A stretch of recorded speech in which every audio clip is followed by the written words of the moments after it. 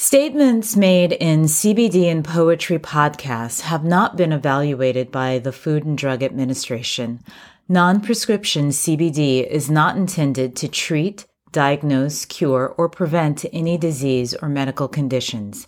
The CBD and Poetry discussion is not intended as medical advice and should not substitute advice from a healthcare professional. It's not just because I want to be a screenwriter in some ideal world. I actually have something to offer with it.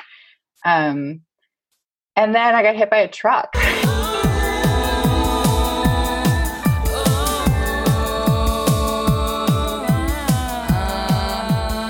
That's an interesting response to have to formulate.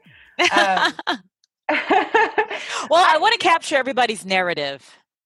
Yeah, that's a good question. I think the first time I came across it, honestly, Teresa, was one of my first personal encounters with it, because I had heard about it probably through some kind of body care product or something. Okay. Where I knew that this extract from marijuana, from cannabis, that is not the THC form that you use recreationally, but also known as the hemp plant. Yes.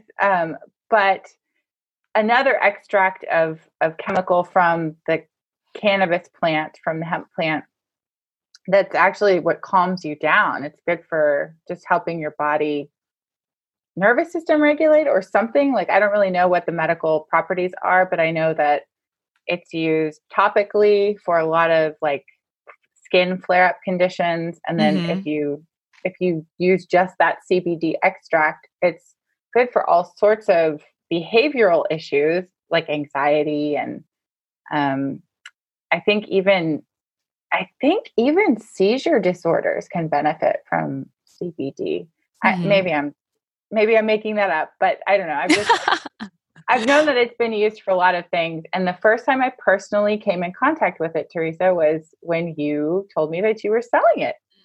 I didn't know that I was your first. I feel so honored. I feel so honored. And I should mention too that Teresa and I run into each other a lot in the locker room at our yoga studio. Well, we used to. Tier. Are you doing the yoga, like live stream yoga during this pandemic shelter in place? No, I haven't been. You know what I've done is I practice bar also. I work at the bar studio downtown, very part-time. And I love yoga, and I want to do yoga at home as well. But I like the rhythm of a bar class for getting like a Zoom conference exercise group going. Okay. I think that's worked better for me, just because I've got a toddler and a 4-month-old at home, and my house is not very yoga conducive. I understand. It's not quiet. So you might as well just lean into the it's not quiet. Yeah, just put some music on and like move a little bit more than I would with yoga. I miss it though. I'm excited to eventually go back in the new studio, when the new studio is actually opening. Well, there are also live streaming classes every day, and it's been my unofficial yoga challenge because I have the time. I always exercised every day anyway, so I didn't know if we were virtually in the same classes or not. I usually take any class that starts at noon. I don't care which it is. Well, that's good to know. We'll have to make a yoga date one day. Yes. Although I never turn on my camera. I don't. I just need to hear the instructor's voice. It's nice to see them, and they always have a model, one of the other yoga teachers who's not teaching, to demonstrate the postures. But so I want to go back to the fact that I feel so honored that I was the first person who's actually said, "Hey, you want to try this?" That's cool, because we actually made another previous connection in the yoga room. Right.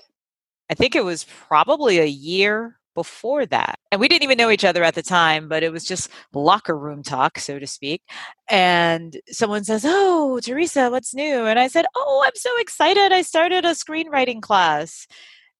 And that caused your ears to perk up. Right, because I'm a screenwriter. Yeah. And I was right in the middle of really getting the ball rolling for founding a chapter of Women in Film and Television International in Austin.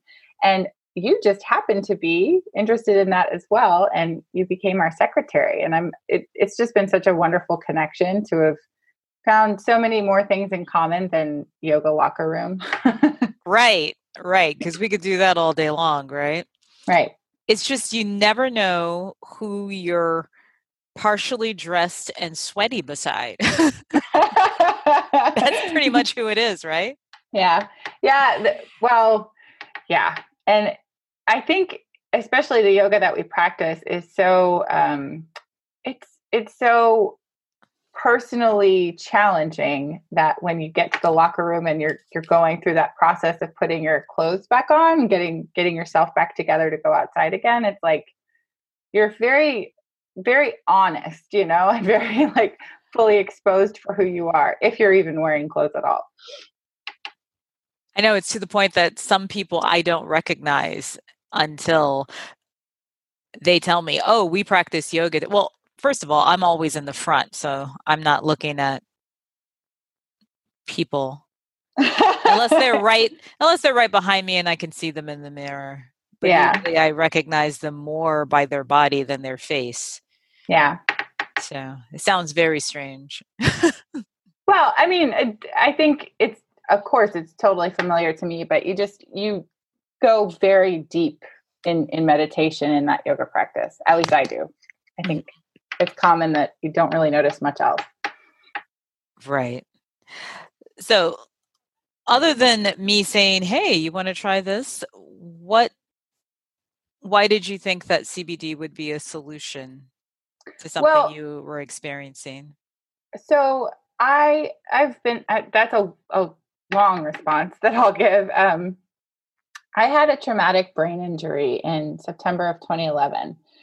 I was riding my bike home from class and I got hit by a truck in my neighborhood and I was knocked into a coma for 13 days. And it was a really wild and long recovery process in that healing. And the yoga was part of my very fundamental practice, kind of like taking a medication, but instead of taking medication, the yoga sort of became like my grounding practice. That's what I had to do to keep track of myself, to help my mental health. Because I have PTSD, and that's something that I still, at this point with 2 kids, they kind of do a good job of helping me control myself so that I can control them, if that makes sense. But for a period of time there, like when you offered to help me try the CBD that you were selling, I was curious. I was interested in a lot of options. I had tried a couple of different pharmaceutical anxiety medications, but I don't really like pharmaceuticals. One thing that I tried that like it worked. It was really great.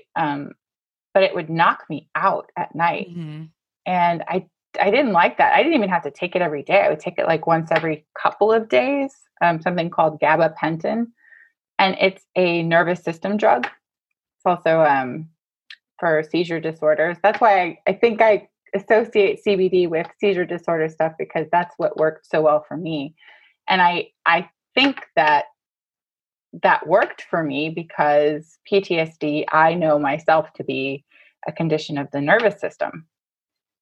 It's complex, and I'm not a medical person to explain it, but I have had PTSD and I've worked through a lot of different treatments to really get a handle on it. And that's what I recognize, is that like the yoga that works so well to help balance it is activating your, I think it is the sympathetic nervous system or the parasympathetic. I can't remember which one is which. I think the parasympathetic nervous system, because an overactive sympathetic nervous system is what causes hyperreactions. I know that they're opposites. Yeah, it's hard to remember which one's which, but I'm pretty sure the parasympathetic nervous system is the one that calms you down, and the sympathetic nervous system is the one that reacts. And so that's what is dysregulated with PTSD, in my understanding, just from like knowing that acupuncture and yoga and CBD and EMDR, like these things have been effective to treat my PTSD. Now what's EMDR? That's a good question. So EMDR is eye movement desensitization reprogramming. And that's a really complicated way of saying it's basically a brain retraining program. It's a bilateral brain retraining program. There are ways to do it with eye movement. So you like look at something that's moving left to right, left to right, left to right, and you move your eyes. For some people that works. There's also a physical tapping where you can be tapped on one side of the body or the other, and like on the left or the right. For some people, that physical touch works. I am an auditory learner, and I respond to clicks, like left or right, clicks. So that's what my therapist uses, a little clicker, and she gets me into, we're dealing with some kind of emotional issue. She brings up, just kind of gets me into the mood where I would be reacting intensely to something that's upsetting for me. Brings me into that emotional reactive state, and then clicks on either side of my head. And we work through that for a period of time until I get to a point where no matter what she says, I'm not responding with that intensity anymore. That is very interesting. Now, I had two thoughts while you were explaining this to me. Well, actually three. I used to be a science teacher, so when you said bilateral, I'm immediately thinking left and right, because bilaterally literally means two sides. Is that true? Is it just left to right? It's not front and back? No, and that's a good thing to clarify, because when I say bilateral, I'm talking about the left and right hemispheres of the brain. Got you. Okay. And the way it's very complicated, and I'm not sure like why it works so well, but essentially you just retrain the neurological pathways. So what happens for people is that traumatic experiences dig really deep neurological pathways, memories of emotional patterns in your brain, which is inside your body. Essentially, like the way you experience these re-experiences of emotional intensity, you feel it in your body, It's a pathway in your brain that is reflected inside your body. And so what this EMDR does is it essentially kind of wipes the slate, so that whatever has been dug into that neurological pathway just kind of like gets lifted off a little bit, and you're relieved. It's like magic. It really is. It's like a computer system being reprogrammed. Now, have you ever been hypnotized? That you are asking such good questions. So one of my closest girlfriends from back home, just outside of San Antonio in Schertz, Texas. Her dad is a Vietnam vet. He's one of the coolest guys I've ever met, but he's a Vietnam veteran who has learned all kinds of crazy stuff that you would never think this guy Joe would know how to do. But he learned hypnosis because that's just something he was into for a while. And he hypnotized me once. But other than that, I've never been to a hypnotist, but that's something that's been suggested for me. Well, I've never been hypnotized either, but I've seen it on TV. I've seen it in person for someone else. And the type of responses, like the response that you have with that treatment, reminded me of hypnosis. So I don't know. I think it probably effectively is a similar process, where without being very conscious of the way that this is working to change your thinking, it does. There's a big influence over the way you're thinking and the outcome. And so when she clicks, the response for you is to not react or to remain calm. Is that it? Well, and I guess I should clarify that too. So what happens is we'll be talking about something that's an issue for me that I would like to change the way that I feel about it. Okay. And I get into my most reactive emotional state. So she basically hits at the core of what's upsetting me. And I feel that in my body, exactly the way it feels when I'm triggered to experience those re-traumatizing kind of triggers. And then when she clicks, what happens is I just sit with it. I just feel it. And I feel it at the full intensity. And then after a few moments of meditating with that intensity, I feel it kind of lower a little bit, and then take a breath. We talk about it again. There's other things that come up, sometimes it's like completely random stuff, but it's just somehow connected. And we help just kind of like let that be associated for whatever reason, and then click again. And just as we're going through this process, clear that space and let there be, I guess, restored peace.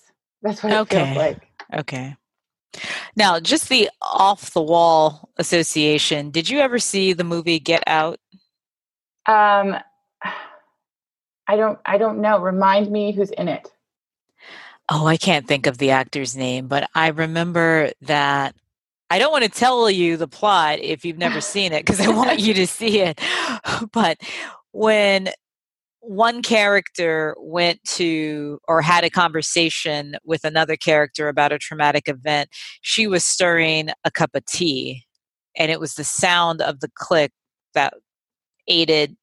And in the movie, it sounded, or it looked like a hypnotic suggestion, but it was the audio. It was the sound of the clicking associated with her words. And that's what, now you have to see the movie Get Out.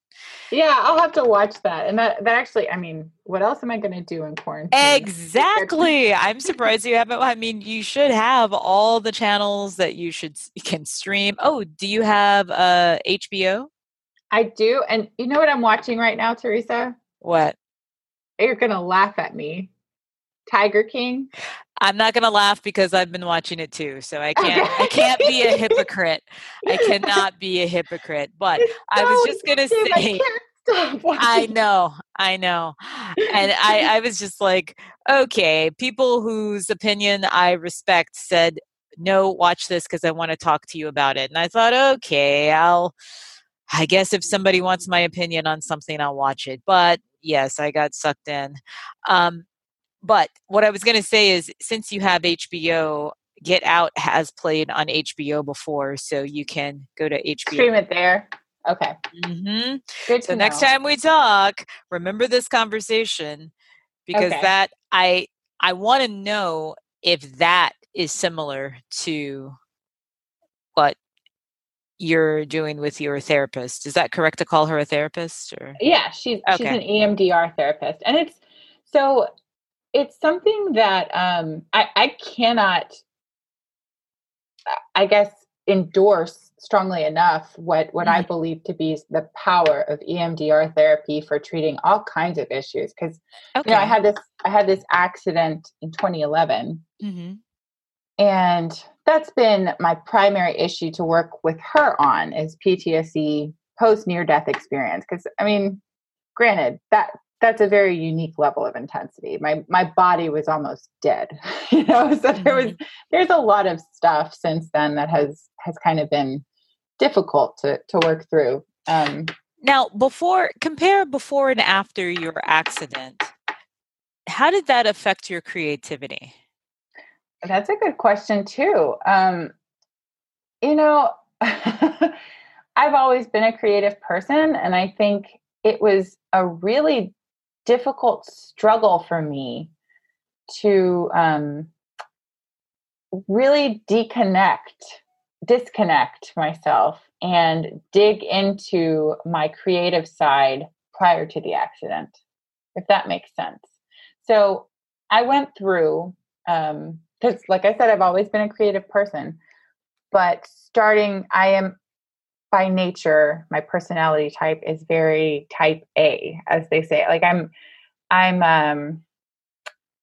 a very orderly, and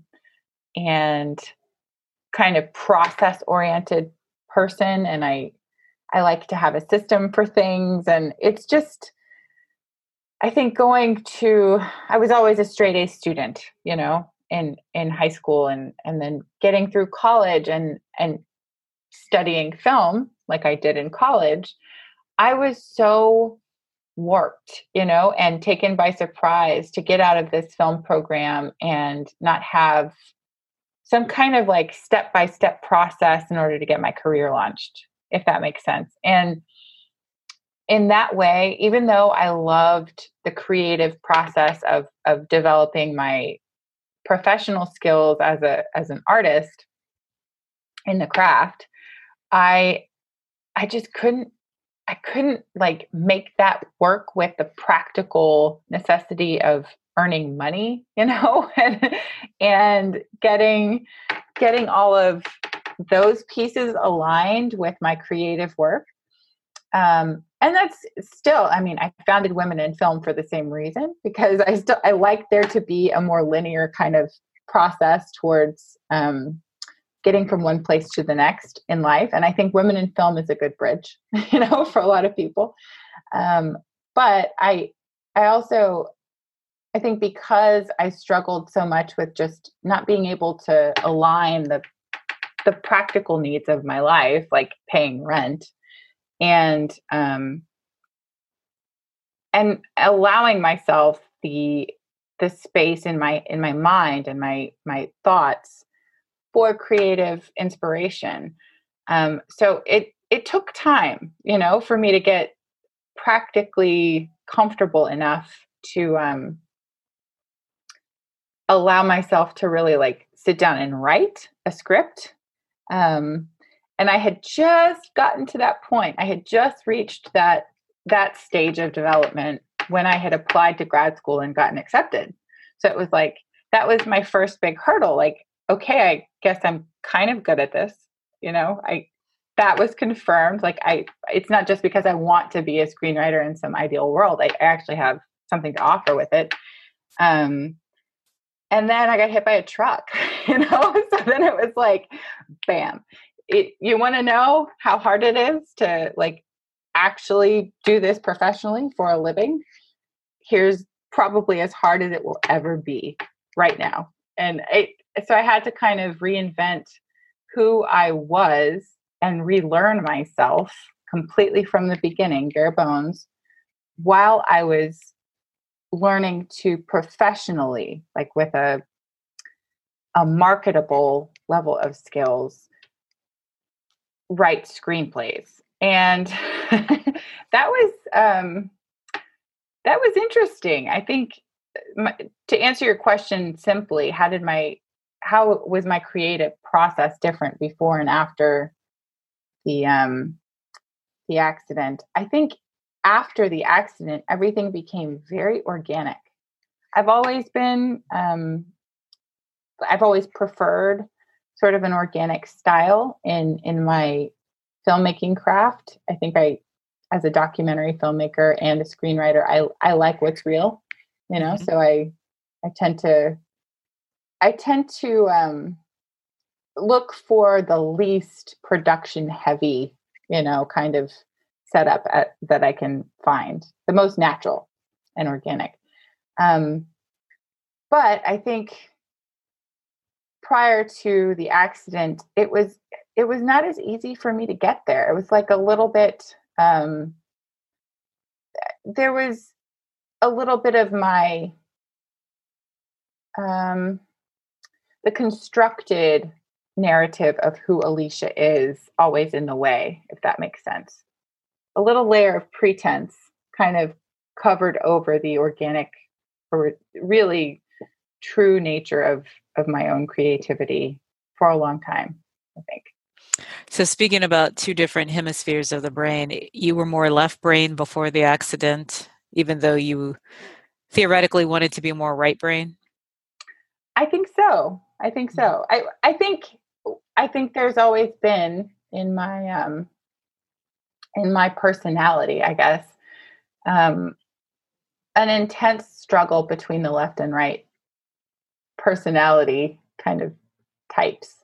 Because I am creative, but I want that creativity to have a structure, if that makes sense. You know, every time I hear someone talk like that, I think, I wonder if they're a Virgo or a Capricorn. I'm a Virgo. There it is. We are usually the only ones who really, this is illogical. This has to be structured. Oh my goodness, this is all chaotic. Because I am also a Virgo, I hear it and see it in other people. I mean, my mother was a Virgo. I have a nephew who's a Virgo. We all have, anyone who says, well, I don't believe in those zodiac signs. Well, okay, you don't have to, but just look around to the most logically and organized people in your life and see if not, a preponderance of them are Virgos and Capricorns. That's all I'm saying. That's all I'm saying. Out of all the other zodiac signs, those two keep popping up time and time again. Yeah. Well, it makes sense. My dad is a Capricorn and I'm a Virgo, and we're always in my family group. We're the ones who kind of like to have things like not too organized, but organized enough, Mm-hmm. And it's funny because I just think of my family. My mom is a Gemini, and my sister's a Pisces, so she's my polar opposite. Mm-hmm. My brother's a Leo, and it's an interesting group of us. We've got like my dad and I are the logical, rational ones. My mom, my sister and brother are all kind of like a little bit kooky. Well, Alicia, thank you so much for sharing your CBD narrative with me. Oh, you're welcome.